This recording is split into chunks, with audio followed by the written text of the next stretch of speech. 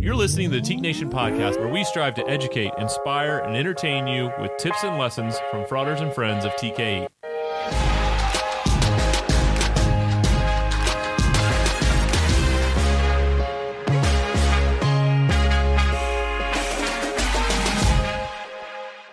Welcome in, everyone, to the Teak Nation podcast. It is officially February. Groundhog Day was yesterday as you listen to this, but it's tomorrow as we're recording, so don't know what the groundhog said yet. You'll have to check in on that. Donnie, pretty exciting week in a lot of different ways. It's Super Bowl week now. Stock market's on fire. It's recruitment season in Teak. So where do we go? Where do we start? I think we've got to start with the biggest story of last week, which is the stock market and GameStop, and bring in an expert to pick his brain, someone who's a Teak, but also someone who has a lot of experience in this industry, who can highlight what's happened and what he thinks is going to happen moving forward.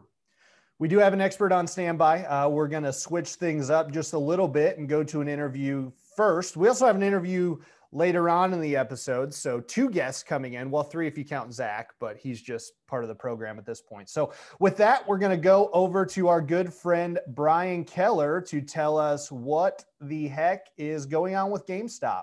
Brian, welcome in, my friend. Also known as BK, we'll probably call him BK throughout the course of this interview. So we'll just get that out of the way now. BK, you are down in West Palm Beach, Florida. It looks to be very sunny in your home office there. Is there anything just bad about being in West Palm, or is it all pretty much perfect right now? There was a little bit of a chill this morning, which is why I have this. Yeah.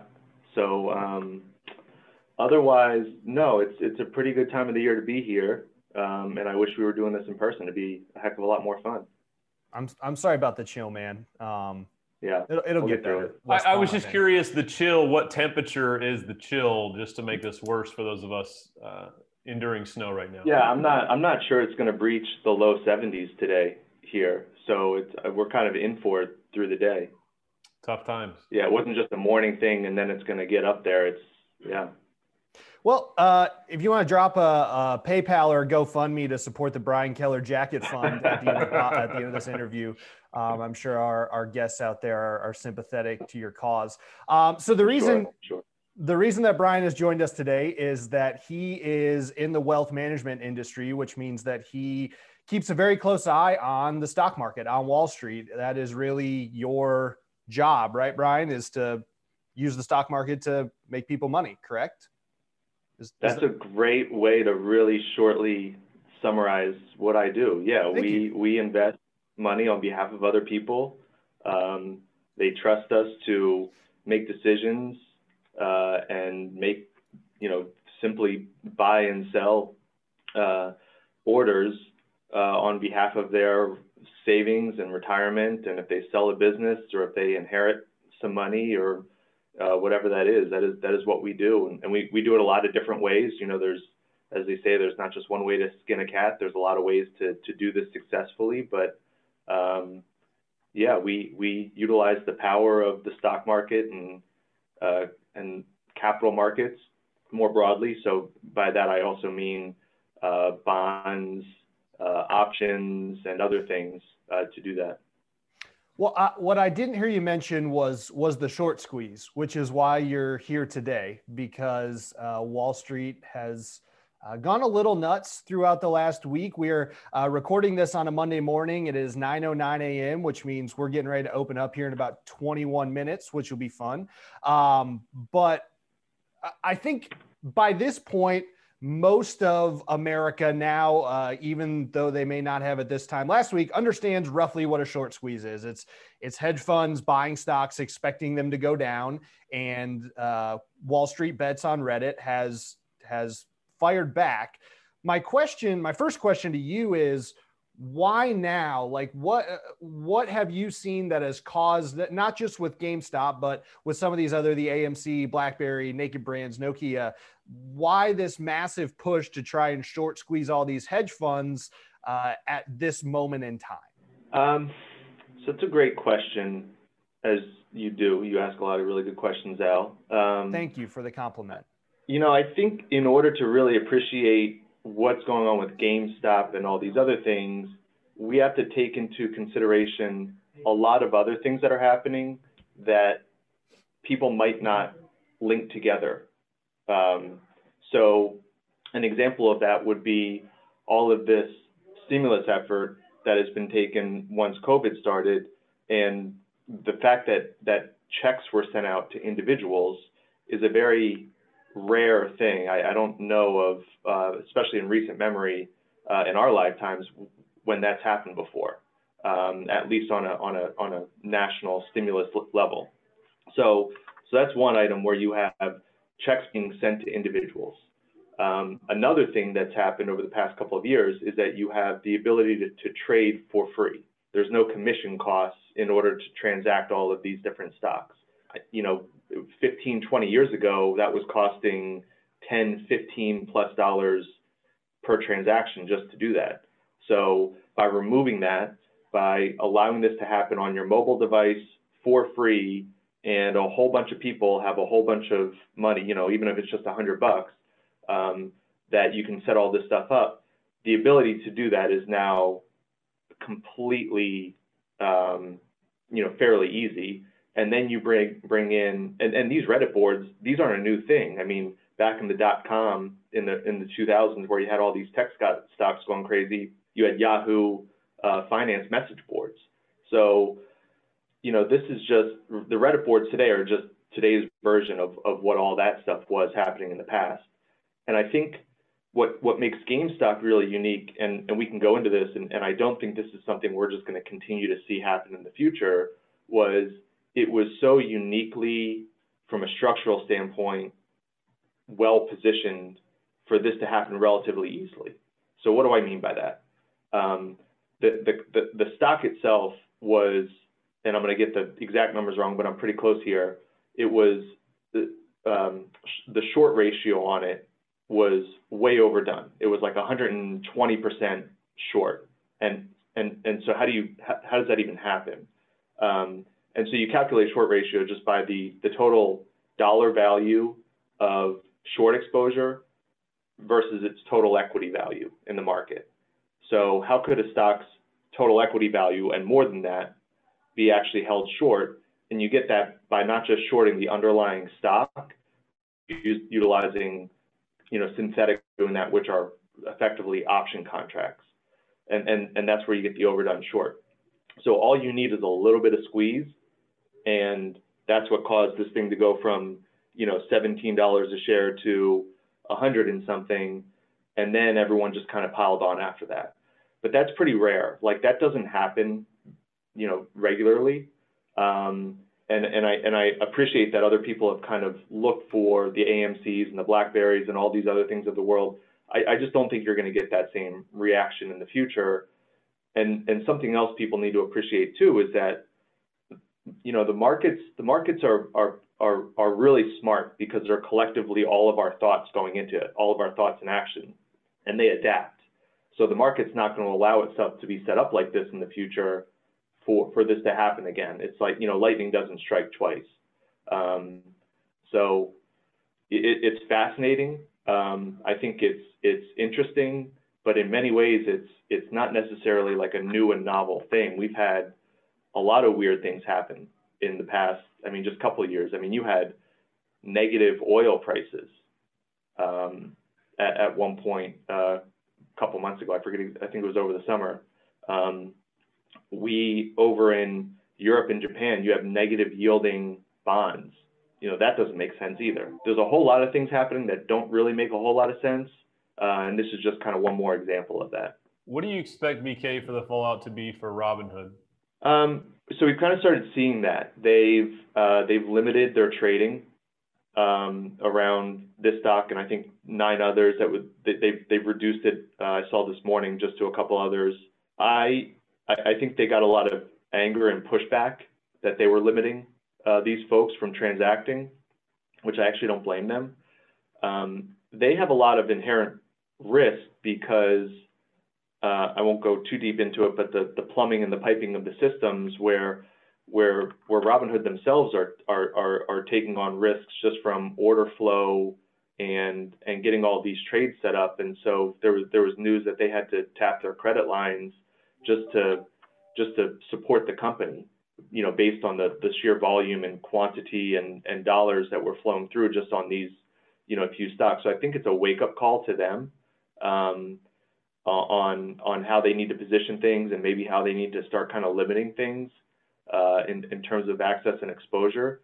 And I said before, free trading, on the surface, that's good. I could quibble with it. The ability to just pull your cell phone out and just pop a few trades in, there are good things about that. I think there are bad things about that. I think we're now realizing that just allowing people to just kind of trade and speculate as much as they want and however they want, that's okay. There are some good things about that, but there's some really serious, bad things. And a couple months ago, unfortunately, I think kid committed suicide from being overexposed on Robinhood. I think that was more options related. And you're going to see stuff like that again. I mean, nobody needs to be going in and buying GameStop here. The short squeeze is done. Like, that's long over. And everyone's just kind of trying to move on to the next thing. So this will end badly for a lot of people. And that's pretty unfortunate.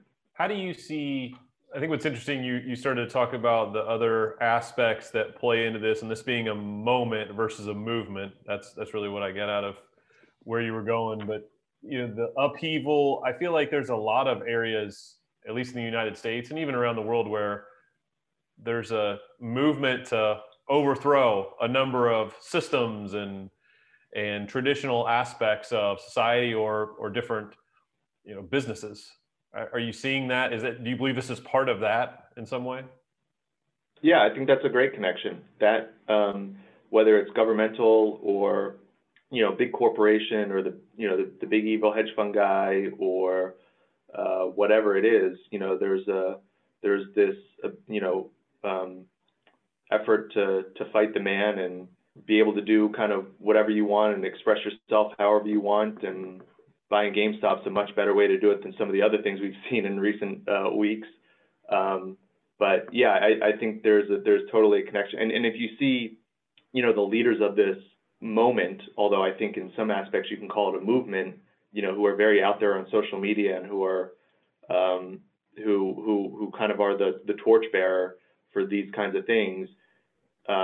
Again, this is just one stop along the way for them. They just kind of found this to kick up some dust, and then they'll kind of move on to the next thing. So I certainly do think that's all interconnected there as well. It's fascinating. And this, like I said, this is probably the least, from a humanitarian point of view, this is the least worrisome of those things, but there's a connection there. BK, one of the things when we talked Friday and kind of set this whole thing up was we talked a little bit about the future of the market. And you mentioned it a little bit when you talked about the negative aspects of now. There's no question this has opened up all sorts of new day traders, people who are opening Robinhood accounts and on other apps who are going to start trading more regularly because this has been their exposure into the stock market.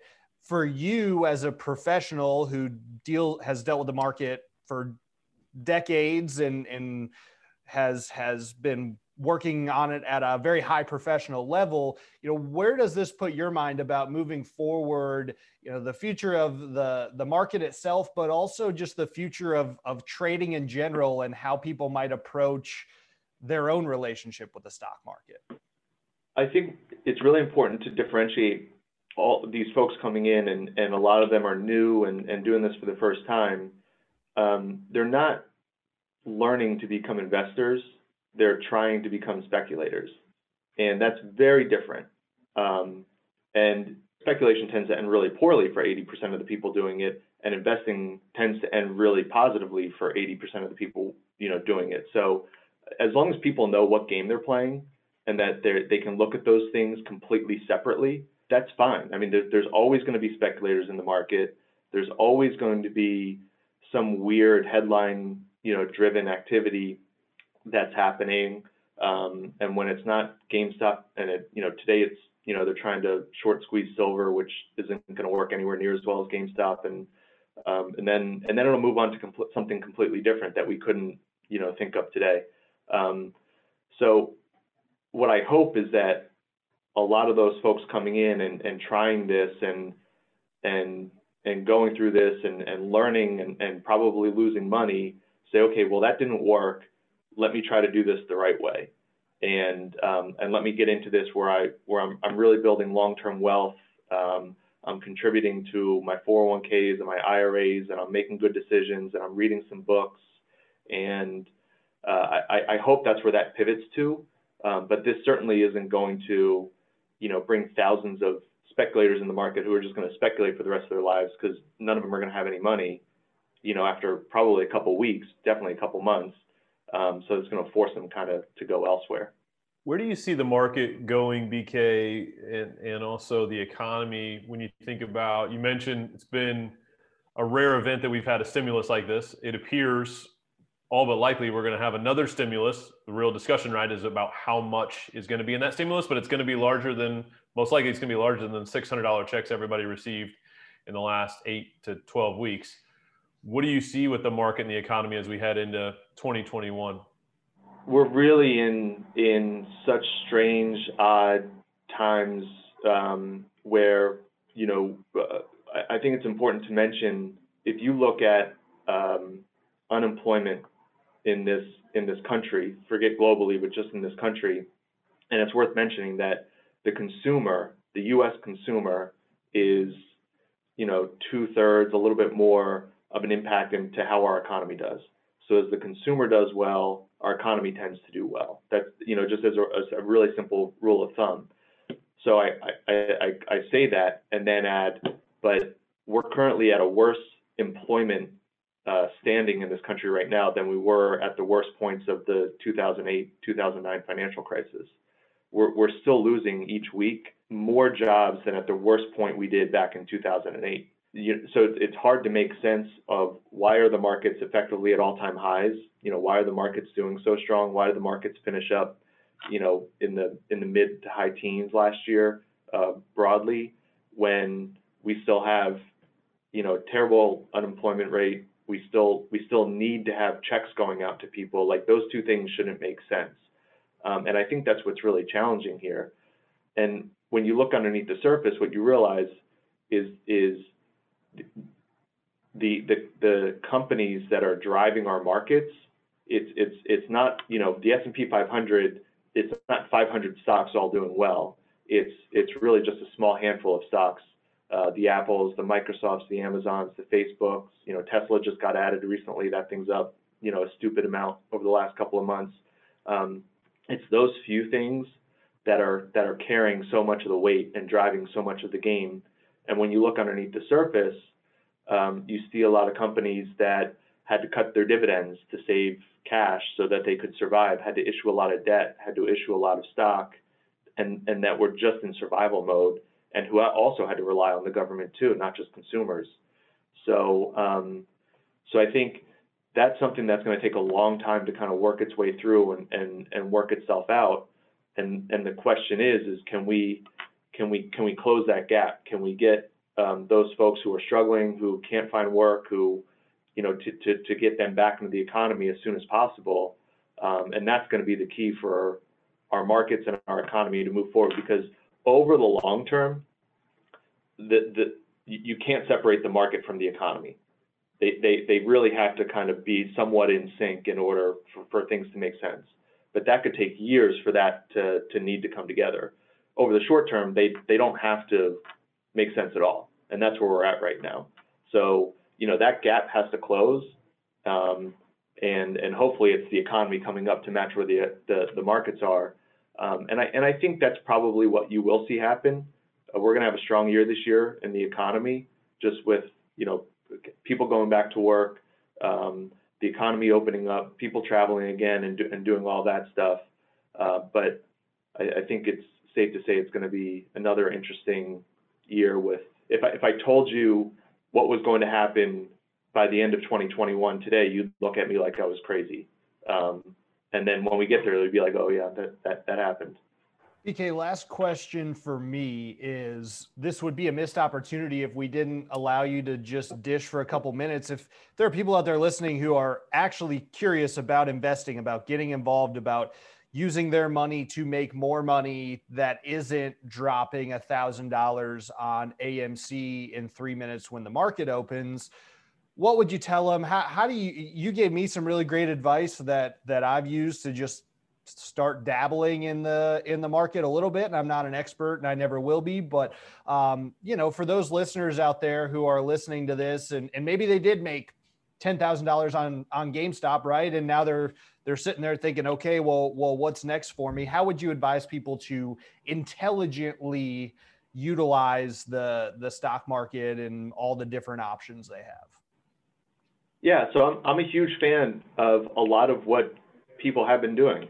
Open Robinhood accounts, save some money or use some savings to put it into the market, and buy and transact. The best way to learn about how to do things successfully and also how to not do things is just from making mistakes. I mean, that was the whole such a huge part of the benefit from all of our fraternity experiences was that we got to go through and make some mistakes and by a little bit of trial and error, and we learned what not to do, and we're better people for it. So I think a lot of what's happening is good, but I just think where people get so kind of off base is where they see, successful investing as you said, buying the GameStop and buying, and that's just not going to work out. So what I would encourage people to do is to really understand what drives long-term successful investing. GameStop was up at one point 3,000% over the course of a couple weeks, right? It took Amazon and Apple and so many other great companies decades to do that same thing, but they did it because their fundamentals and their business was so strong and continued to grow, and they had good management. So the more successful way that people are going to achieve that is by following those companies that do have those good long-term opportunities and capabilities to do that over a sustained longer-term period of time. Because I can tell you what, GameStop company, their fundamentals aren't good. They're not going to be a better company 5 years from now or even 5 months from now than they are today. So it's so much of it, Al, is pay attention to what you do as a consumer. Where do you shop? What things do you like? What things do you want? My own experience, us as a household, me as a consumer, and I think, years ago, I would get so excited to go buy that Lululemon shirt. I wish I bought the stock. It was a product that I liked. My wife and I bought like a Peloton, 3 years ago.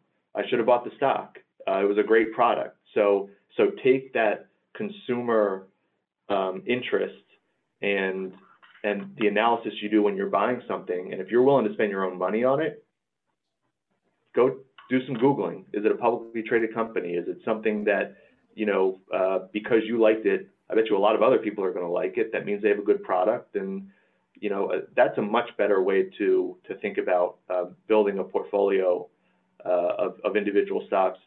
There's also these things called ETFs, Alex, which I know you're now an expert in. And you can go and buy little baskets of different stocks that, are all kind of thematically aligned or kind of give you exposure to a certain area of the market. That's a great way to do it too if you don't want to own an individual stock. But I think it's a wonderful opportunity. I just don't think the way people are executing it today, at least that are in the headlines, is a recipe for success. Well, two things. One, you look like a Peloton guy. That I'm 0% surprised by that. Two, I think that's really great advice. I did a similar thing with DraftKings when they went public 9 months ago or so, and sports gambling is taken on a tremendous tremendous boost in this country, and I think it's going to continue. And the way I look at it is every time I put money on something on DraftKings and lose, I'm only helping their bottom line, which is only helping the stock price. So I really put myself in a win-win scenario there, which is how I justify a lot of bad decisions. But I think that might be insider information. I'm going to go. Let me know the next time you lose big on DraftKings. I'm going to go front. I think now we got to get the SEC involved if we go too far on this. It'll be probably tonight, just for your information. Last thing, this is not a sports podcast, but it is a podcast that likes sports. I believe you, as a Philadelphia Eagles fan, have a trade offer you'd like to propose for Carson Wentz to send him to the Colts representation here between Donnie and myself. I want to give you that opportunity. Yeah, it's less a trade offer. It's just me begging you, just please take him and just take the contract. You were nice enough to send us your OC.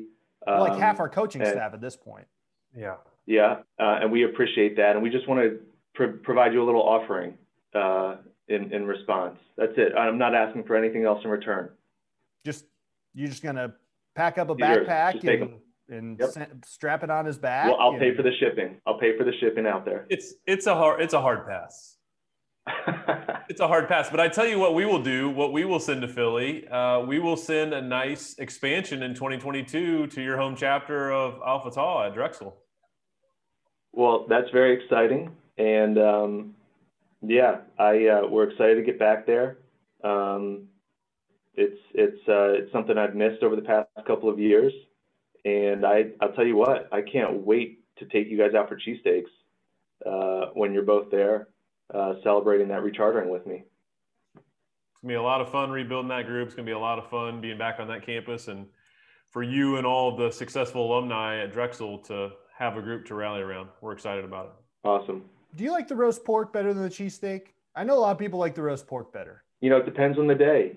I think, first of all, your first time through, you got to go cheesesteak. Well, you can't go roast pork. Of course. I'm not an idiot. But then you mix it up. If you're staying for a couple of days, or if you got a lunch and a dinner, that's cool. You can mix it up. I like that. But it's very good. Yeah. Good advice. I think you've really opened a lot of people's eyes in a lot of different avenues on this interview. So might have to just make you a recurring guest at this point. Happy to do it. All right, BK. Well, we appreciate the insight. We appreciate the information. Hopefully the listeners out there can go get rich at your behest, and we will all benefit accordingly. Thanks for having me. Stay safe, stay warm. See you guys soon. Thanks, BK. Thanks, brother.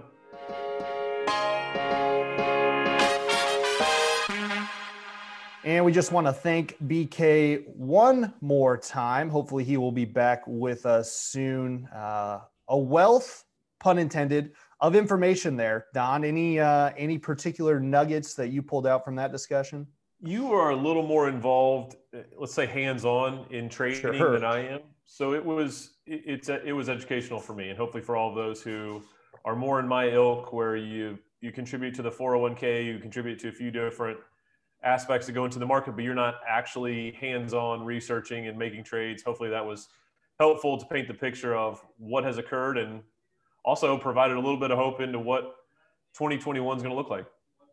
Well, and I mentioned it during the conversation with BK, but he's really the one who encouraged me to get started. And most 99.9% of investors, I think, would sneeze at the amount of money I have in the stock market. So certainly not on a high level, but his overarching point of just take the money you have, if it's $100, if it's $500, and open up an account, whether it's Robinhood or Fidelity or E-Trade or whatever that is, and just trade a little bit, find companies you like, right? You want some stock in Amazon, go buy some Amazon. You want some stock in Apple or some other random company that no one's ever heard of, do a little research and get going. And you really do. My level of knowledge on the stock market today compared to where I was a year ago is just light years difference, because all I've done was I opened an account and I went in and started trading a little bit. So it's a really good learning experience. I think there's a completely different level of introduction to the stock market if your introduction has been investing in GameStop and AMC, but it's good sound advice just for your future self, whether you're listening to this at 19, 26, or 50, to go in and see what you can come up with, because it is, I mean, the market over time, as I understand it, goes up. So if you have money in it over time, unless you're speculating, like BK said, you're going to make a little money, which who doesn't like making money? Well, the discipline it takes at a young age to contribute. Yeah, no, you're spot on. It is, it's 15, 20 bucks a paycheck, or it's $50 a month or whatever, and just dropping it into an ETF, like BK mentioned, or something along those lines, certainly is more valuable than just keeping that money in a savings account with your bank. The one piece that's important to me is the discipline when you're a young person just getting out of school, just graduating, to contribute something, even if it's small. That's something that was taught to me that I didn't do probably in my first year out of college, but then I did, and I'm very grateful now for making those small contributions. It really is the power of compound interest, which is an amazing thing. And if you don't know the power of compound interest, Google it, research it, do a little bit of homework as you're walking to class, as you're sitting in the evening, scrolling through Instagram or whatever it is. Just Google the power of compound interest, because it really can play in your favor. And to your point, bring in a little bit of cash flow. Yeah, it's a good opportunity to bring up one of our new partnerships with Teak2, which is Your Money Vehicle with Jed Collins. And we haven't mentioned that on the podcast yet, but Jedediah, he's a former NFL player, played with the Saints for a while, played with a few other teams. He is now a certified financial planner. He's also a leadership coach. And he is someone who came to us through the fraternity. He's not a member of the fraternity, but we had some members who were familiar with him. And we've offered this program now to all of our members, where you can go to, it's just teak.org/Your Money Vehicle. You can sign up for free. It's a $99 course that the cost is covered in your membership as an undergrad or an alumnus. It's one of the topics he talks about is compound interest and how important it is to save and invest. We're actually going to have Jed on the podcast here coming up within the next month. Still need to lock him down for sure, but I know he's game to come on and talk about a little bit of that, a little bit of his experience as an NFL player. So we're looking forward to that. But yeah, I think overall the exposure people are getting to the stock market, to investing through this whole phenomenon, however long it lasts, is going to be important. It's going to be good for some, it's going to be bad for some, but I think the more people in society who are educated about how the economy works and how the market operates is better for America. But maybe I'm wrong. There's probably a lot of billionaires out there who would tell me otherwise.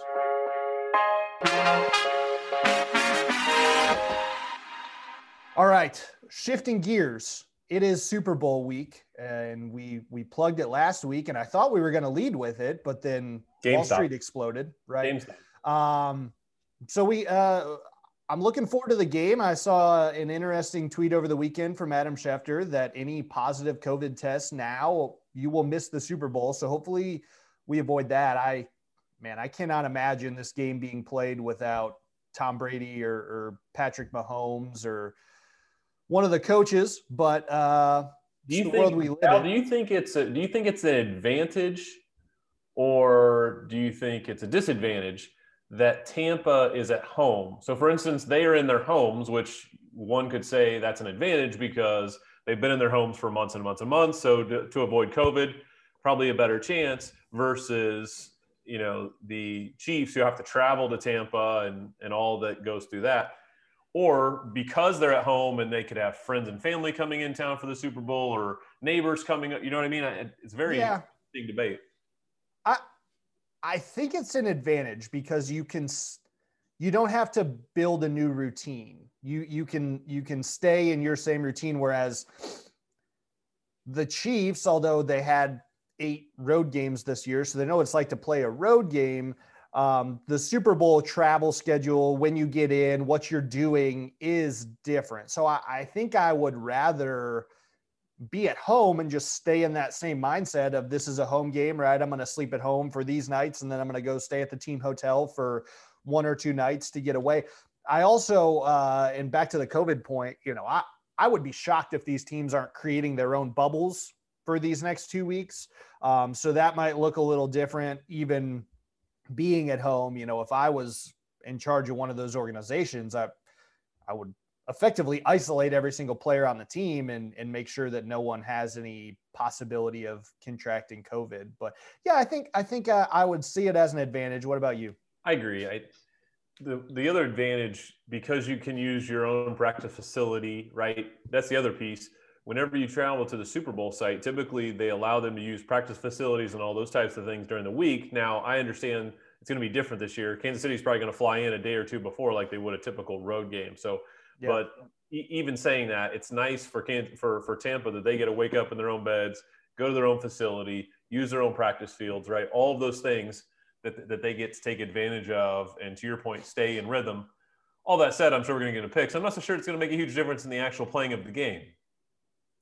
Yeah. So before we get to picks, I want to talk storylines, because I think this is a really, really interesting legacy game for the quarterbacks and the coaches. So you're looking at Brady versus Mahomes, right? Tom Brady, discussion for a different day. I still personally believe that Peyton Manning is the greatest football player to ever exist. Just watching him play football, I don't think there's ever been anyone on his level, although I think Mahomes could take that mantle away from him. But I'm firmly in the Manning camp. Manning versus Brady. I understand the arguments for Tom Brady, and I don't have real strong arguments against him.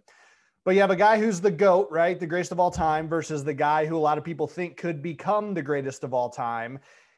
And a lot of people are saying, right, if Brady beats Mahomes in this Super Bowl, that it's going to be really hard for Mahomes 15 years from now even to eclipse Tom Brady in this race to be the greatest football player ever. So there's that. And then you also have Andy Reid, who for the longest time couldn't win the big one. Now he's looking at possibly back-to-back Super Bowls. You have Bruce Arians, who's been around forever and has proven himself as a head coach time and time again. Now he's got a chance to get one. And Bruce Arians, he might be a Hall of Fame coach, but if he wins this Super Bowl, given all the stops he's made and all the work and effort he's put in. What's the storyline that you're most focused on going into this game? I think it has to start with the quarterbacks, because if somehow Brady was able to win this game, right? This is, to me, the ultimate. If you take down Mahomes, which means you're obviously going to set him back in terms of if he has this goal to reach the 6 rings that Brady has or surpass it somehow by the time he reaches a later age. You're gonna widen that gap. Obviously, 7-1 is a much different gap than 6-2. So to me, that's the real storyline. And then if the Chiefs win, Al, you're looking at back-to-back, right, Super Bowls, and what stops them from putting another 3 in the next 5 or 4 in the next 6, right?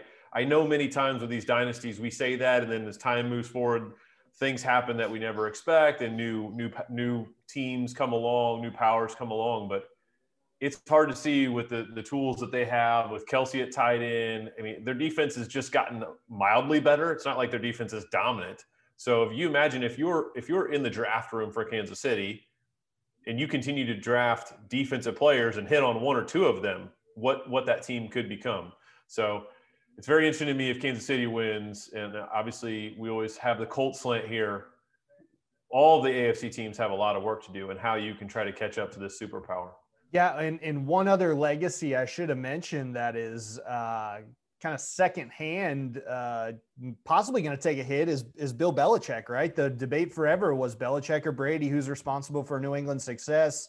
Cam Newton didn't get the job done in New England this year, and you got Tom Brady, who could go and win a Super Bowl in his first year without Belichick. If Bill Belichick never, and who knows how much longer he's going to coach, if he never gets back to the Super Bowl, if he can't take go get a quarterback this offseason and become a contender in the AFC, and you get Brady go out and even if he just gets 1 ring with Tampa, I think you could. Now, Bill Belichick's one of the greatest head football coaches of all time, undisputably, but when it comes to that argument, even I think the tide could shift toward Brady depending on what happens in this game. Yeah, it's interesting, especially, if you make a comparison, and it's not a straight comparison, but Phil Jackson in the NBA had the same kind of piece where he could only win with Jordan. Well, then he went to the Lakers, and obviously he had Kobe and Shaq, but he won a number of titles with the Lakers as well. Yeah, and how many titles did MJ win with the Wizards? Well, there you go. Now we know the answer to that question, and now and maybe once we get into NBA final season, we can have the conversation about why LeBron James is the greatest basketball player to ever live. But we'll save it. I will say, between your Brady take and your LeBron take, we are going to have some fun conversations when we get to the NBA. We'll save it. All right. I always like to look at the prop bets. You know me. I already talked about the sports gambling angle. Prop bets that are out there right now. Coin toss, obviously, is always there to bet on. Only 2 options for those unfamiliar with coin tosses. So, Don, coin toss, heads or tails? Where's it going? Tails never fails. That's right. I'm a tails guy myself. Every time someone calls heads, I just, I shake my head and wonder what the heck they were thinking.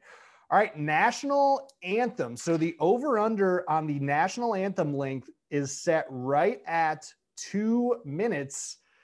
I have some opposing thoughts on this one, and I know it is Eric Church as well as Jasmine Sullivan are singing the national anthem. 2 minutes. So 2 minutes over under. Duet. If you have a duet, it's over. You think it's over?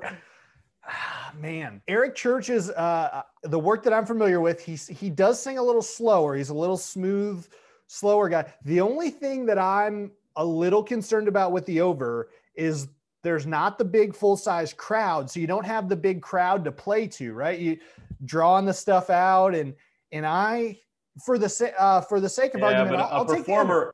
A performer, it doesn't matter the size of the crowd, right? They're always ready to put on a show, and they know there's millions upon millions of eyeballs watching. It's a great point. I'll take the under. I'll take under 2 minutes on the national anthem. All right, The Weeknd halftime show. What song will he open with? You would think it would be Blinding Lights. You really would. But typically, if you think about past halftime shows, they save that for the second, third song. Because they want to get you in a little bit. So I'm guessing it won't be Blinding Lights. I'm going to go Can't Feel My Face. I think he's going to, that the beginning of that, the way that it hits. What a great song. That gets your bones moving. I think we're going to open with your bones moving. With Can't Feel My Face. It's going to be an electric halftime show. And then lastly, the Super Bowl most valuable player, who's it going to be? Mahomes. I think you're right. For the sake of argument. I would say this is what I love. You actually just want to find some argument. No, not necessarily. I don't want to. I want to be a contrarian. We're both on the tails train. I'll go Travis Kelce. I think if Travis Kelce has if he has like a 10 for 150 and 2 touchdowns game, you could see it in Mahomes. I don't want to say only. That's like one of your prop bets where 3 random receivers all catch a touchdown in the same game. If Kelce catches 10 touchdowns, I've been known to hit 10 receptions for 2 touchdowns. No, I think it's going to be Mahomes. I will say Travis Kelce because we like to diversify. Back to the stock conversation. Let's diversify here. Okay, good deal. And then the last question on the Super Bowl: who's going to win? Chiefs. Not so sure it's going to be close. I agree with you.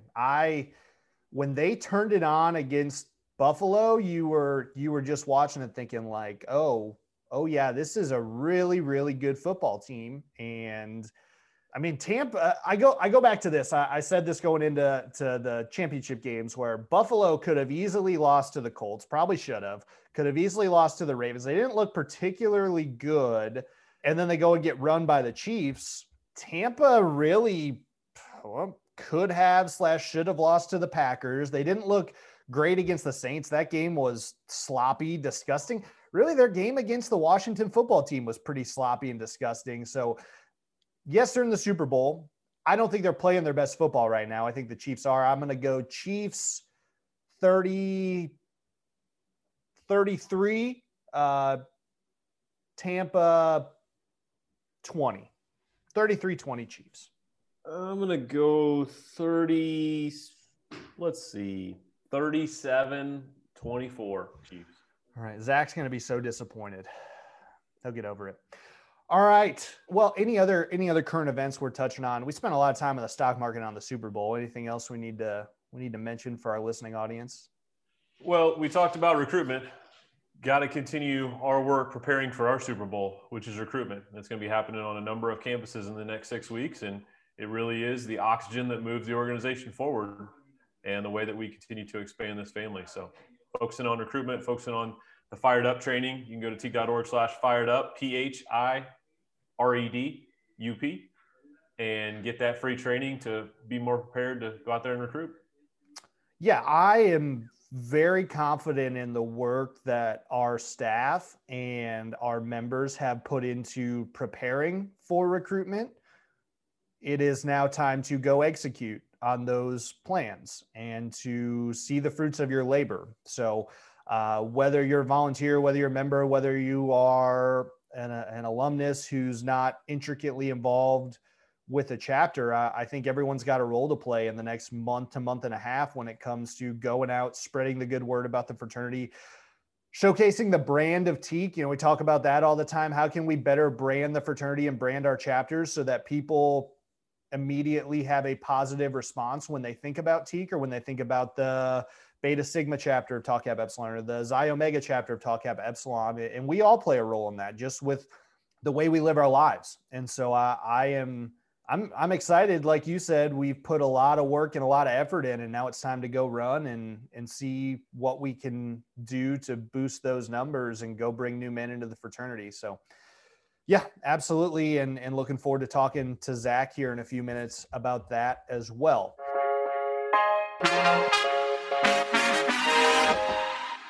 Shifting forward now to our rule of three, we're gonna go back to the Super Bowl theme. And for those new to the program, the rule of three, of course, is that if you are a member of this fraternity, you have to do everything in increments of three, because the first three chapters were in the shape of a triangle, and that really locked us into this whole triangle and three thing for all of eternity. So the rule of three, every single week, Donnie and I will discuss our top three something.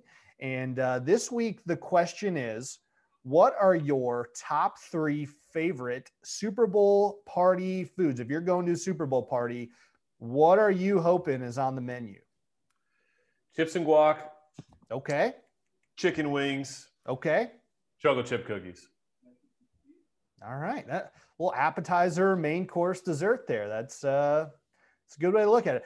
I'm going to go not along I'm just going to lay three main courses on you. Number one is pizza. I just love pizza. It's good timing because we're going to talk to Jason Galia a little later, who owns a chain of pizza restaurants in Michigan. We're going to talk to him about all things pizza and some other stuff. Pizza's number one. Number two is chili. It's the season for chili. It is a great community food, although in the age of COVID, maybe not the best idea. But the thing I love about chili is the customization options, right? You can just throw a bowl of it together, throw cheese on it, sour cream, onions. I like Fritos in my chili instead of the traditional crackers or saltines or oyster crackers.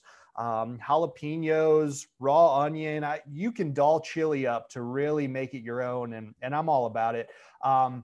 And then I'm going to agree with you on number three with the chicken wings.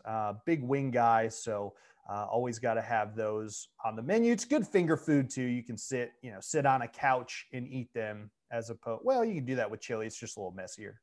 So not an experience everyone gets, but I know you have had. Can you just very briefly talk about going to Buffalo and having buffalo wings when you visited our chapter at Buffalo? Yeah, so I went to Duff's. This was some years ago.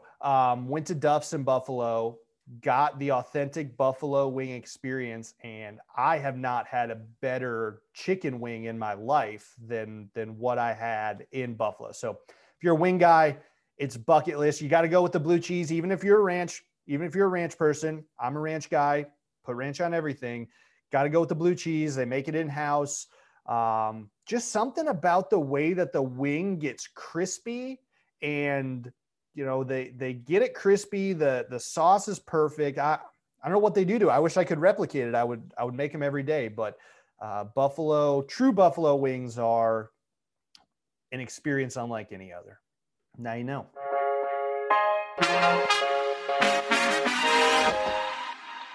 Rule of three's done. You know what that means. It is time to bring in our good friend and recurring guest on this program, Frater Zach Scott. Wow.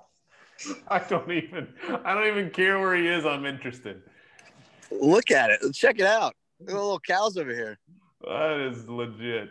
Look at this guy's looking right at it. Man. Look at this. I gotta tell you, we can't see his eyeballs here through the podcast. Oh man, he was looking right at me. He's curious. He wants to be on the podcast. I might have to jump over this little fence here and go interview him. I probably wouldn't. Yeah, probably. I mean, it's cow. It'll be all right. But all right, we're gonna do a formal introduction here, even though we seem to get right into it.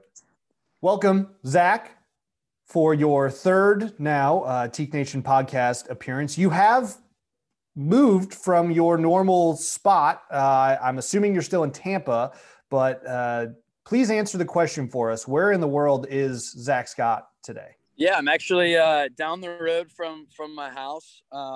This old little holler. I can't remember. They removed the actual nameplate of it, but a spot that's been around since I grew up. Over here, lots of cows around, some beautiful greenery. It's nice. It's a good little spot. Zach, how would you define the word holler? Because that definitely stuck out there in your intro. Yeah, I don't know. I'm sure Buckwheat Perry probably would have a direct answer. Maybe. Oh, okay. So this is like a buckwheat thing that you just made it up, and it doesn't really. Oh no, it's an actual word. It is an actual word, but I don't know the exact specific definition. You know what? Maybe give me a chance, and I'll go find it. Yeah, we'll do that. Oh, he's Googling it as we speak. So I think the name of the holler is probably just some old guy's last name who lives in there. So like it's Martin's Holler. It's not JB Holler. Right. Zach, what are you doing? I found the definition here, and go ahead. Says holler is the regional dialect pronunciation of hollow, referring to a broad natural hollow as of one of a creek has carved into maybe a small valley. I don't really know what that has to do with Florida, considering there's no creeks around here, or I mean, maybe it's a small valley, I guess. So you learned something new, something to be learned here on the podcast. Well, and when it comes to dialects, you know, in Indiana at least, there's people like Al and I who say creek, and then there's also people who say crick. Crick. There's just no doubt that's a realization. Maybe in Kentucky they call them hollers. We don't want to lose all of our listeners in Kentucky, but they say a lot of things in a very interesting fashion. Maybe that's the next place I need to go to. I'm gonna hold off. I'm gonna hold off. I don't want to insult our brethren to the south here. Okay, Zach, you're still in the Tampa area. I'm curious though. We talked a little bit earlier about recruitment, and it's time to go execute on the work that our chapters have put into preparing. Curious from you, which groups in Teak Nation are you really looking forward to either working with or that you've already worked with that you're really looking forward to seeing how they can recruit this spring and see the fruits of their labor, the work they put in? Yeah, actually, there are a couple of groups that come to mind that I've already worked with. Actually, not sure when this podcast will go out, but last night I had the pleasure of interviewing a frater from Cal State Long Beach, a frater from University of Houston, and a frater from George Washington University.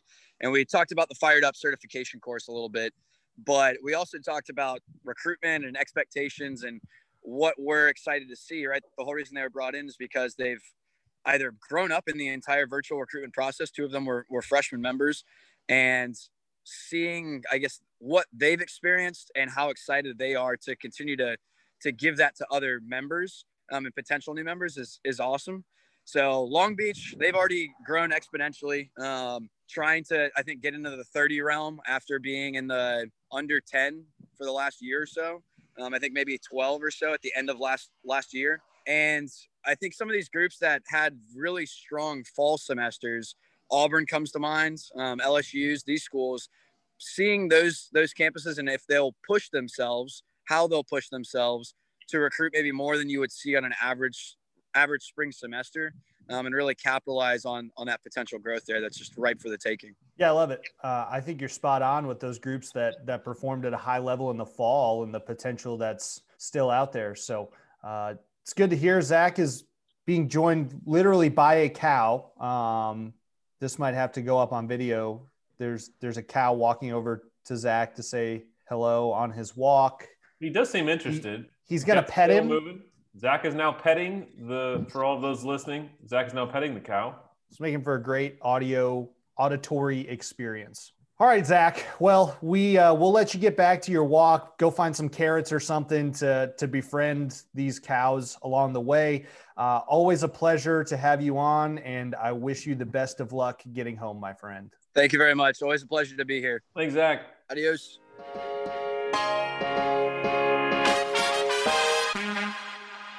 Well, that was something else. That was unlike any experience that we've had to date here on the Teke Nation podcast. So if you're listening out there, maybe we'll find like an underground way to just bury this video and you can go search for it and see just the whole Zach experience we just had. Maybe next week's podcast, we should do it live from a farm here in Indiana. There's some horse farms not too far from me. The problem is I think it's going to be about 11 degrees. So not pleasant. Maybe we'll head down to West Palm and visit with BK and see what kind of farms he's got going on down there.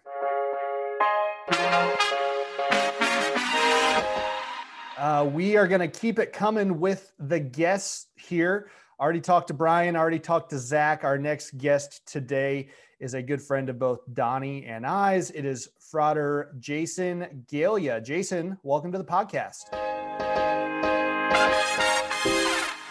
Now to a dear friend of mine, a dear friend of Donnie's, and a dear friend of the fraternities, Frater Jason Galia. Jason, how is life treating you, my friend? Life is treating me well. Highly favored is the term I like to say these days, is highly favored. I'm glad many challenges in my industry, many challenges around, but still highly favored.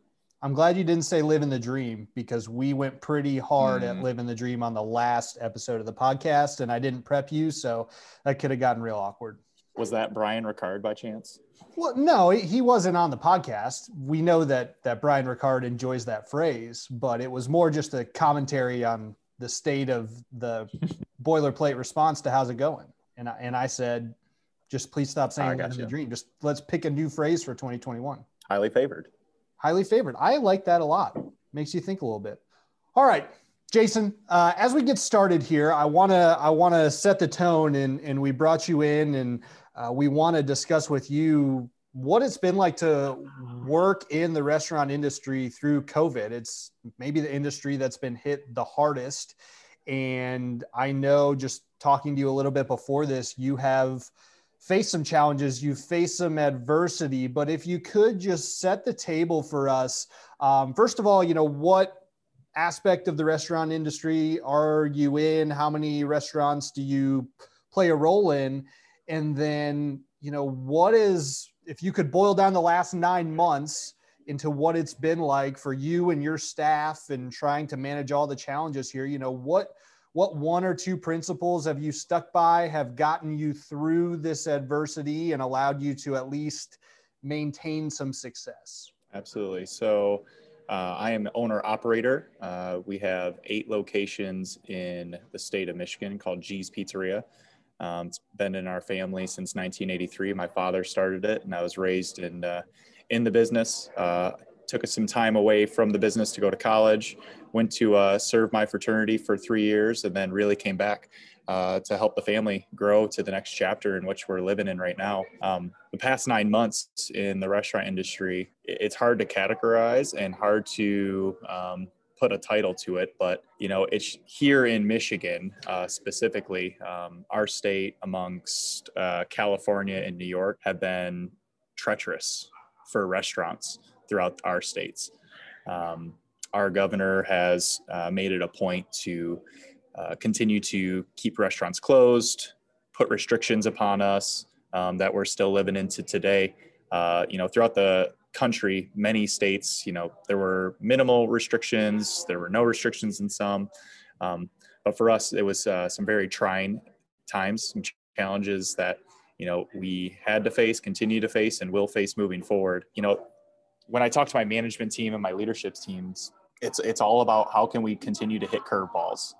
Every single day, every single week, there's something else thrown at our team, a new order that we have to follow, a new restriction that we have to comply to, something else we have to ask our guests to do. So we're doing our best to see those curveballs coming, realign ourselves, and do the best that we can to succeed for not only our business, but also for our customer, right? We're in the customer satisfaction industry, and the perception within the state and our country, it's so polarized.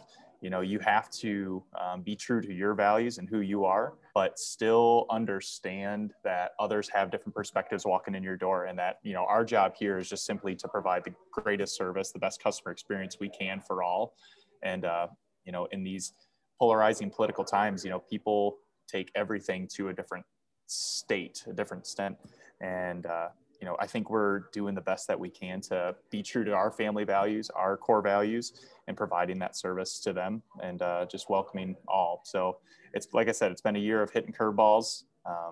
And you talked about like some of the defining principles that have allowed us to continue to be successful. And the year-end review that we just had with our leadership teams, it simply was the discovery that we're a group that will never give up. We're a group that will find a way. We will press and push and punch until we find success. And I'm so thankful for the team that we've built and currently have. And around us in our industry and market, so many of our competitors, so many of our friends and neighbors that are restaurateurs and, in this industry, they simply gave up. It was too hard, too trying. There was too many moving parts, and it was coming at them too fast to where they just shut the doors, or they were just doing a subpar job at that, leading to zero success for them, which gave us a fantastic opportunity to gain market share because we were willing, we were wanting, our customers depend on us, and we were there to provide for them. So we did everything in our power to provide that service to them, to keep our doors open as long as possible, really up our takeout business when that had to, when we had limitations into our dining room, which we currently live in right now. We just opened for the first time in 2.5 months, almost 3 months. Today is our first day with the dining rooms back open. We simply did everything we could to provide for them in these trying times, and led to our success.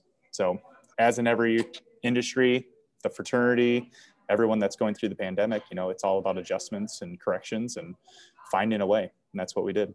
Yeah. Jason, what would be your message for those who think about the restaurant business, and especially what you just touched upon?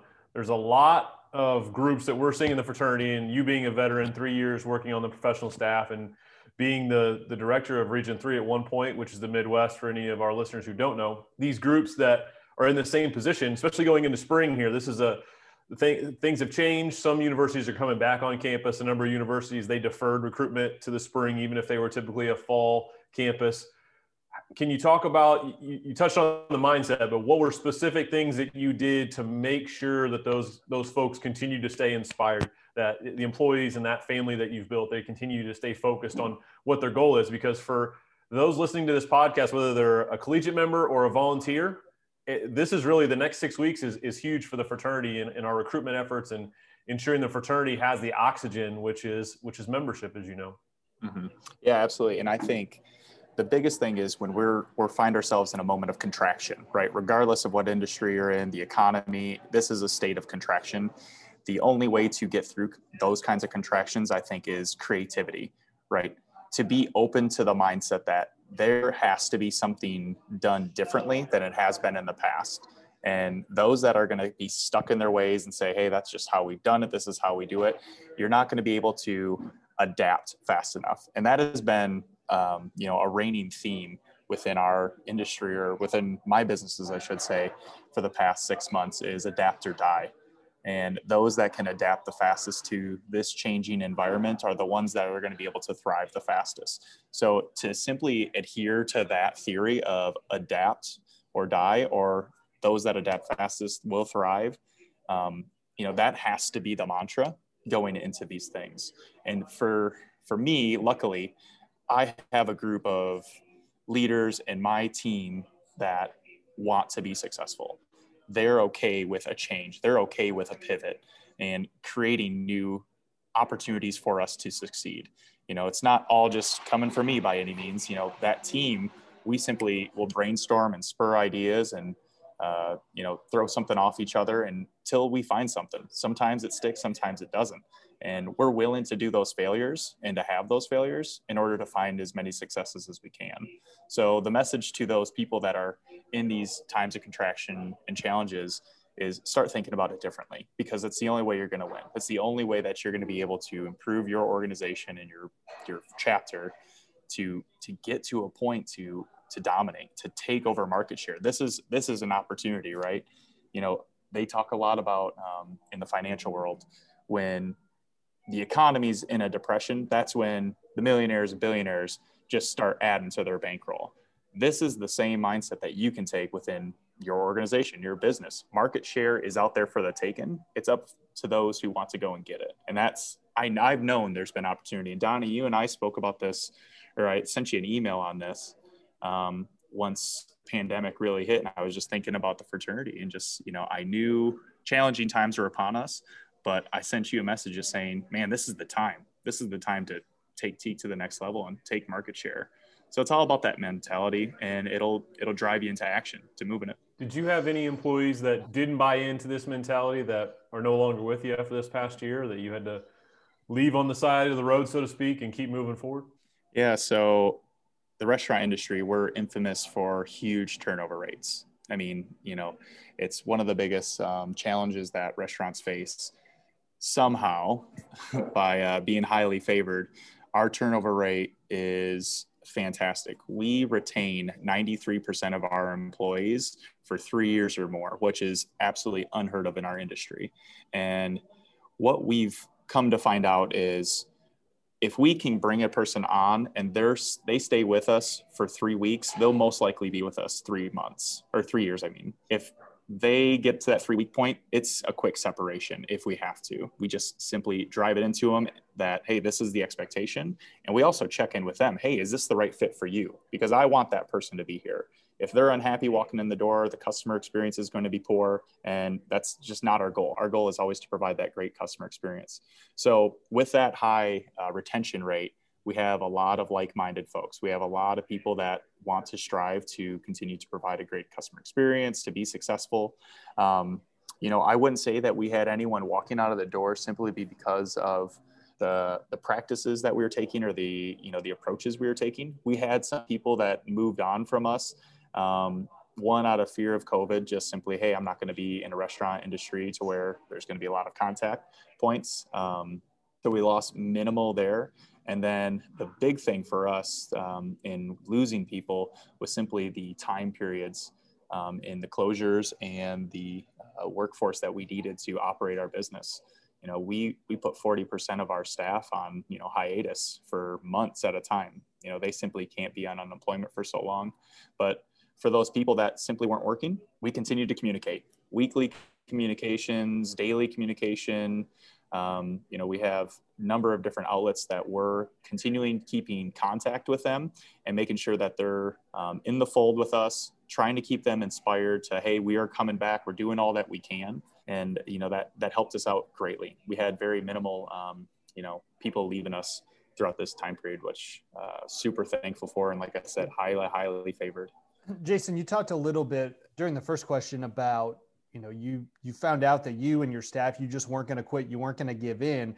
I'm curious, take yourself back to March of 2020 when COVID sets in, businesses are getting closed, the state's essentially telling you can't operate, at least not in the fashion you normally would. Did you have a moment there where you woke up one morning and you were like, holy crap, like if I don't figure this out, I'm not going to have income. I'm not going to be able to live my life the way I want to. And if you did, what did you learn about yourself in that moment? And how did that, what was your mindset to kind of snap yourself out of that thought and then move forward and press on? Absolutely. So that fear moment when it sets in, right. And taking back to March 2020, when we first heard that the restaurants were closing, we didn't expect it to be what it was. We all thought, hey, give it a week, give it two, we can withstand this. And then at some point within the next, 3 weeks, it was the oh crap moment. Fear finally came through. And, it just simply said, hey, you need to adapt or die. And that just took over me and the narrative that I was given to my staff, that we will succeed through this period. I just simply saw this as opportunity. I knew challenges were about us, but, within the markets that we sit, not to toot our own horn, but to just be thankful for what we achieved. We were the restaurant, we were the business that had maybe some of the most success in this pressured and contraction that we were going through. We were first to adapt. And there's so many moments to go through, in the past year that, I simply forget that, we were closed down, and then we were given some special order because there were floods in Michigan that one of our counties were able to open up, and they notified us at 11:30 in the evening. We were ready to open our doors the next day at 10 a.m. to where we had restaurants from across the county calling us, how are you open? Are you guys going against orders? Blah, blah, blah, all this. Like, no, this came out. Our staff was ready. The business was operating and ready to take on customers. And we received so much praise for that. And people followed in our steps to see what we were doing from that point and continue to do so moving forward. So that fear did set in, like, man, this is dark times, but it was simply just overcome by, we're going to be successful. We're going to succeed through this, and we're going to become a better organization on the outside of this, without question. You can answer this pre-COVID or during COVID.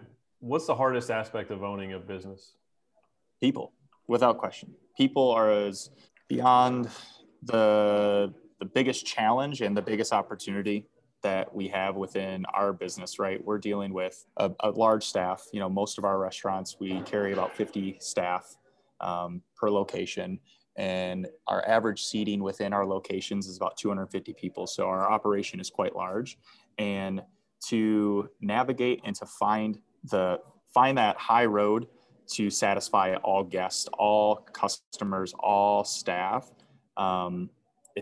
it takes interpersonal and takes that connection with each individual person to be successful. So it takes time, it takes energy, it takes thought, being very purposeful on every kind of messaging, how things are put together.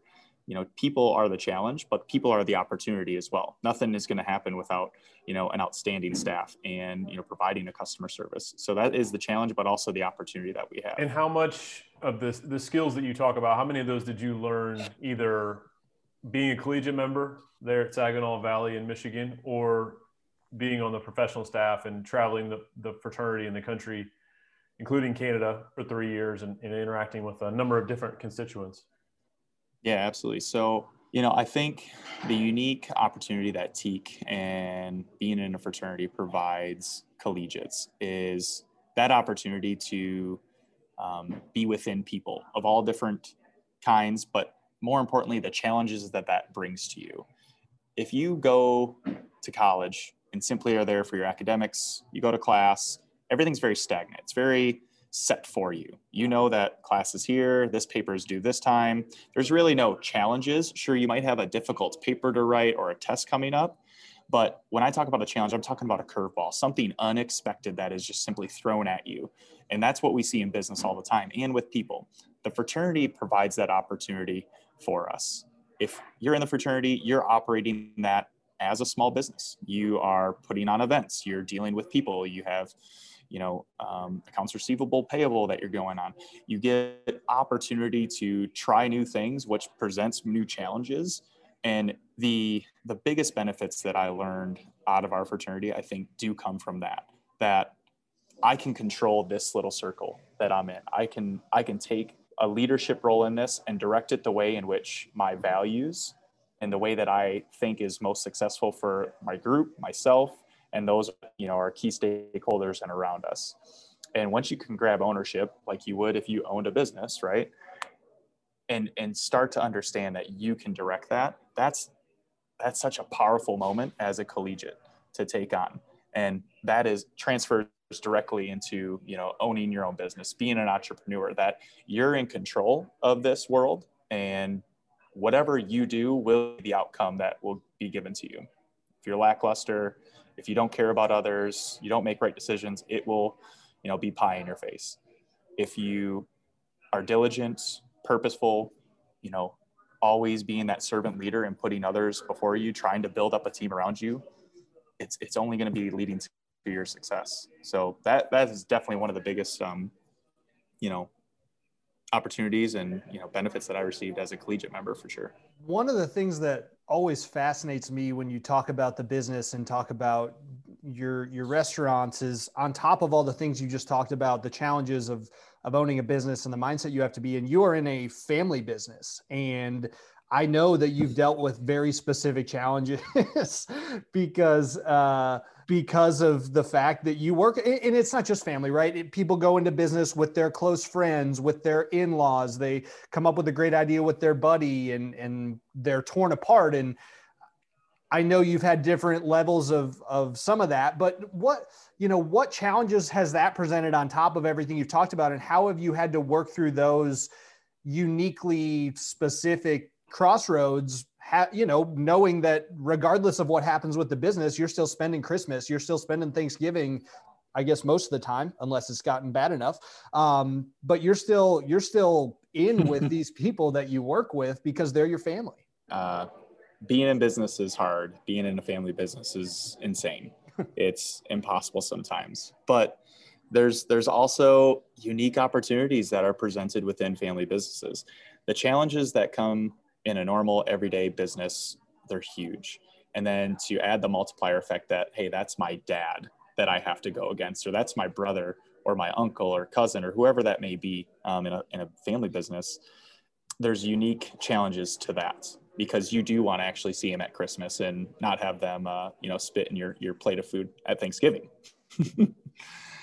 I learned that lesson, that, you need to be very purposeful on who you want to do business with and who you want to be in business with. I'm super thankful and blessed that, the core family members that are around myself, my two brothers and my dad, that's kind of my core group, very like-minded, all high achievers, want to take things to the next level, not scared to change for the better, but also a good sounding board for me and them for I am for them, which we've been a fantastic team. And I'm very, very blessed that, my dad raised my brothers and I, and, just simply instilled the values that he did into me.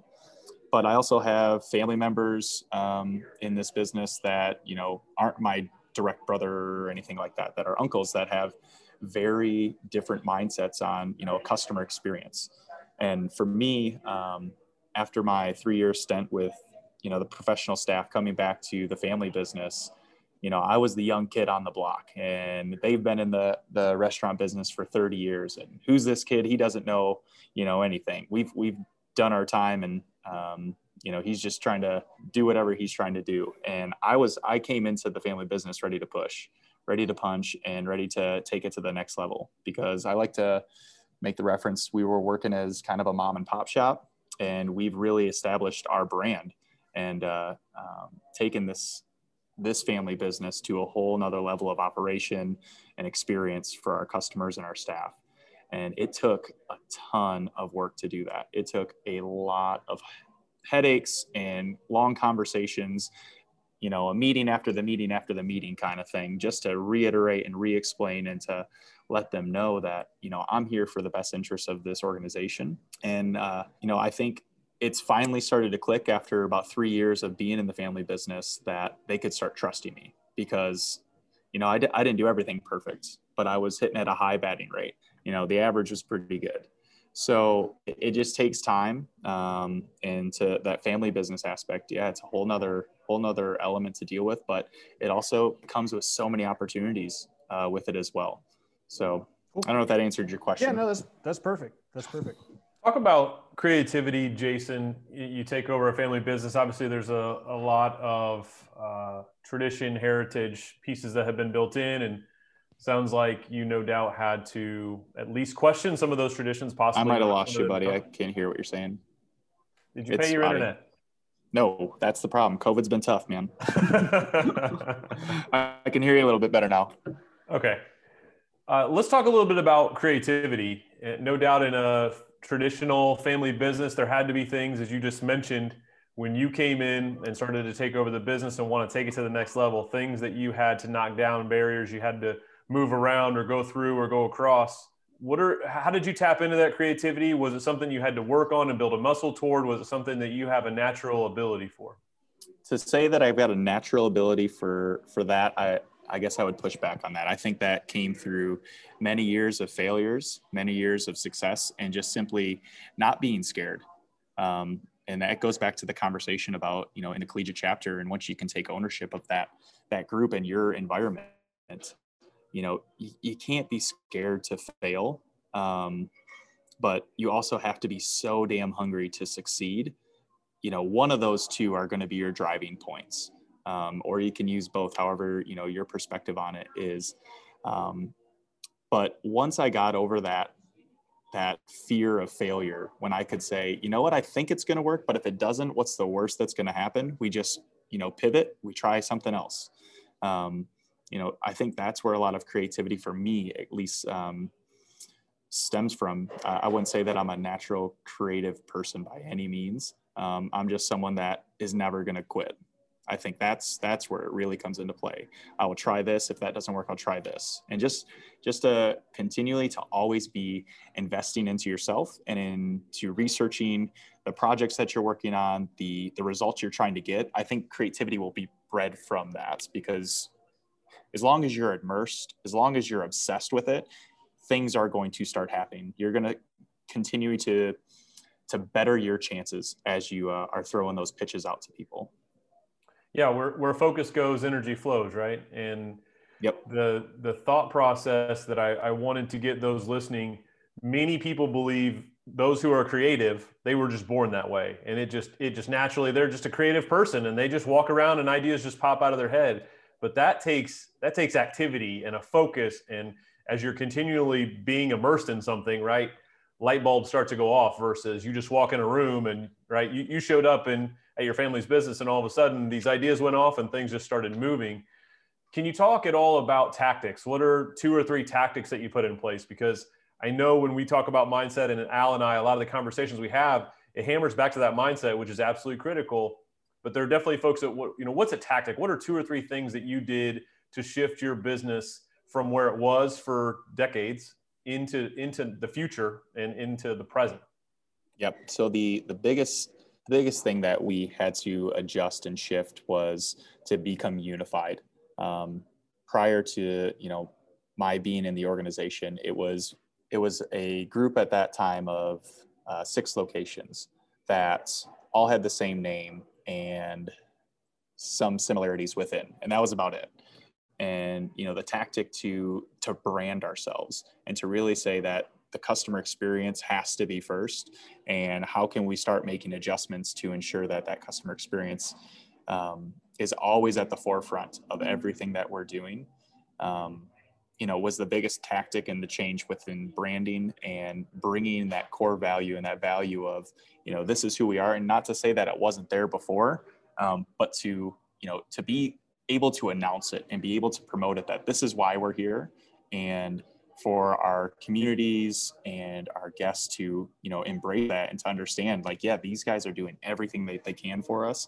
We're community leaders in so many different ways other than just, grab a pizza and a beer kind of thing.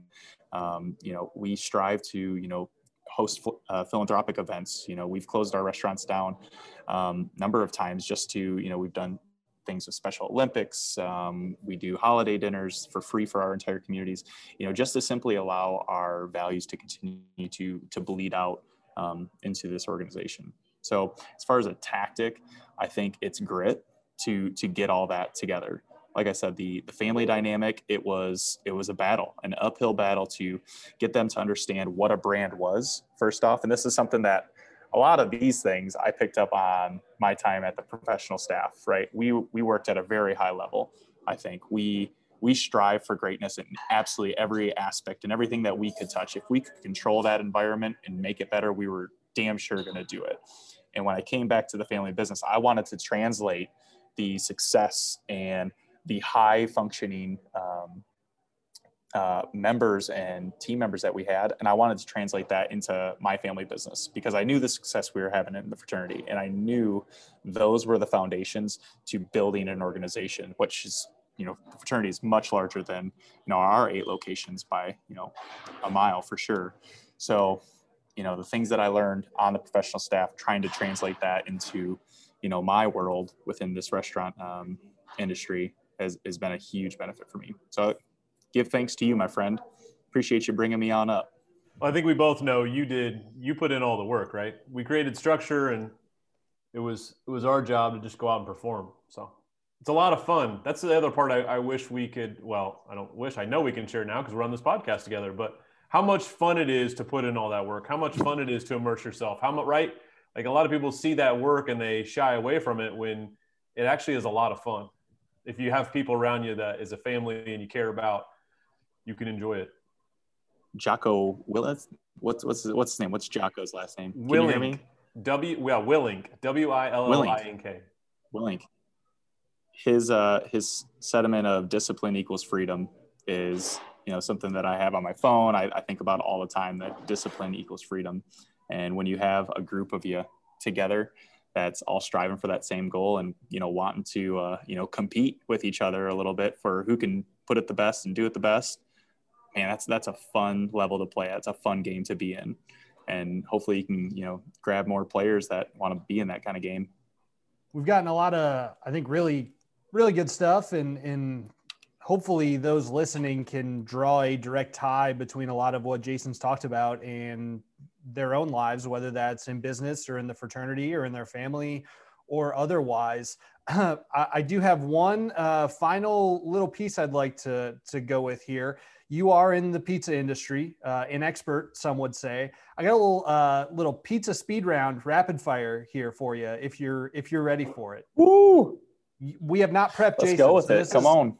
All right, let's go. Here we go. Set a timer. I don't know why we need a timer. All right, favorite pizza topping. We'll start you out easy. Favorite topping. Pepperoni. All right. Rustic pepperoni. If it cups, right, it's got a cup a little bit, a little oil in the middle, a little spice. Woo! Yeah, well, you get that fat in there, getting nice and crispy. I'm with you. You don't have to explain it to me, bud. Favorite pizza style? I do like a Detroit style pizza, which is a little bit thicker crust. I don't know if you've had Detroit style. It's starting to make its way around the U.S. Is that my favorite though? I love pizza. It's hard to put, one out there. They're all good. Do you like blondes?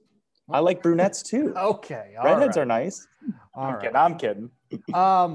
Okay. Detroit style, it's got that little crispy ring around the crust too, right? You put that cheese on there and kind of cook it in the pan and let it bubble. Yeah.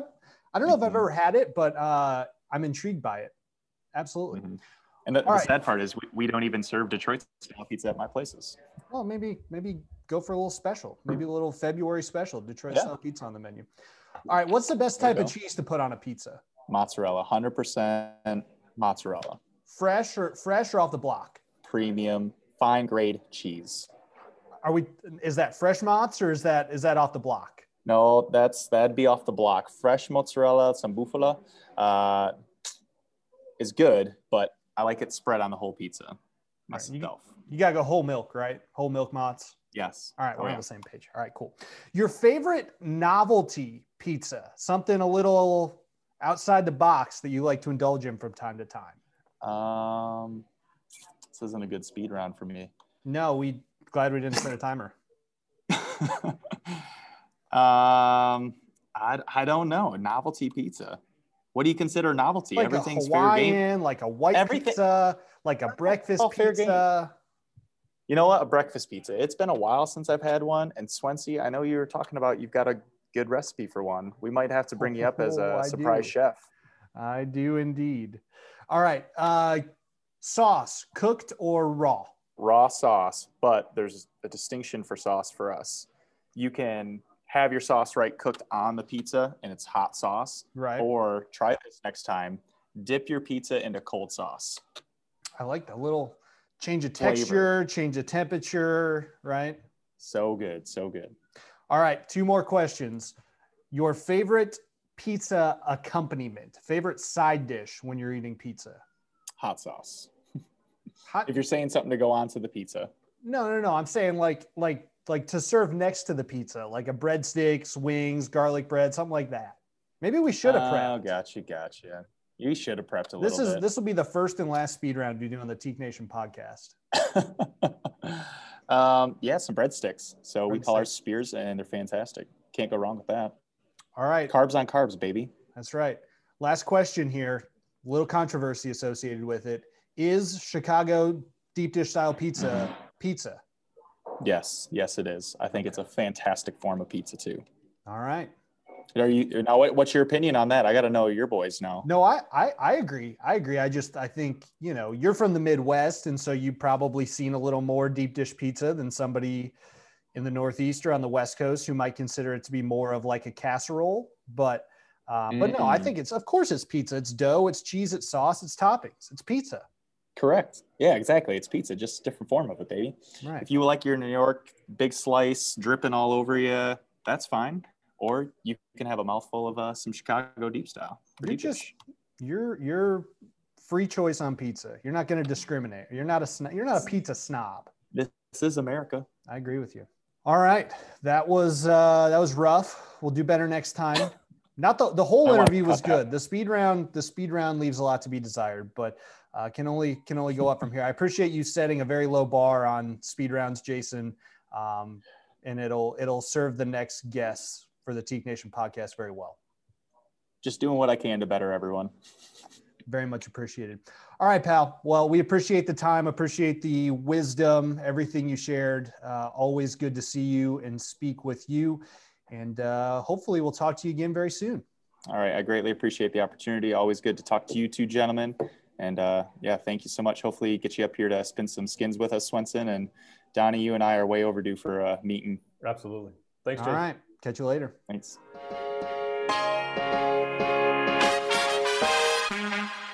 Big thanks to Jason once again for joining us and sharing a little bit about his story. I think there's a lot of really valuable information in there about how to work through adversity and when times are tough, how to bounce back, get back on your feet and keep moving. So thankful for him. Thankful for all of our guests today. It's been a star-studded lineup here on the Teak Nation podcast.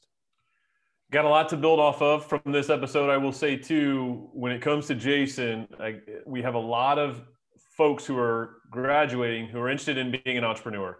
And Jason did a couple things. First of all, when he graduated from college, he actually came and worked for the international headquarters for a few years, right? And so in that, there's a great opportunity for us to be able to teach business and business principles, connect with a lot of these guys that we bring onto the podcast. All those connections can happen as a member of our professional staff. So if someone who's interested in possibly being on our staff, we are going to have at least one opening as we go into the summer. So you can reach out at teak.org. You can email Alex or myself. You go to teak.org/staff. Second piece is being an entrepreneur and the work that he's done in really elevating his business, his family's restaurant business. Someone that if you are interested in going down that path, you can always reach out again to Al or I, and we're happy to connect you with Jason and see if that's a relationship that could spark up and even possibly a mentorship as someone who has really brought that thing, to a different level and excited about the expansion that he's got in the days and years ahead. Yeah, I think it's one of the really cool, unique things about being in a fraternity is just about everyone we talk to on this podcast, whether it's today, whether it's one of our previous episodes or one of our upcoming episodes, they're very accessible and they're more than the fact that they were willing to come on and talk to us. They're willing to do the same thing for anyone out there who wants their advice, who wants their help. You just have to ask for it.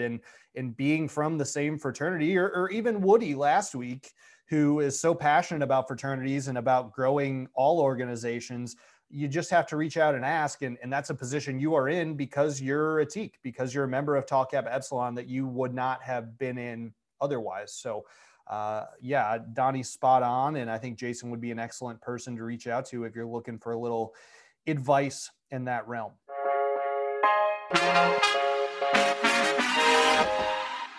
That is all we have for you today. Any closing thoughts from you, Donnie, the CEO of TKE Fraternity? Excited this week. On Thursday, we will have the Regional Leadership Conference for Region 3. If you are someone who has not participated in any of the Regional Leadership Conferences, you can go to edu.tka.org, learn a little bit more about and see some recordings of some of the sessions that we've had. Or if you're in Region 3 or Region 4, you want to attend the RLC in one of those two time zones, you can go to teak.org/RLC and learn more as well. So excited about continuing on the RLC season virtually and focusing on recruitment, baby. How do we get more people in this wonderful family and pass along this gift of membership that's made such a large impact on our lives? Absolutely. We thank you all very much. If you're listening out there, go ahead and follow us on Spotify, subscribe on Apple Podcasts, whatever you need to do to make sure that you are the first to know when a new episode of the Teak Nation podcast drops. Please do it.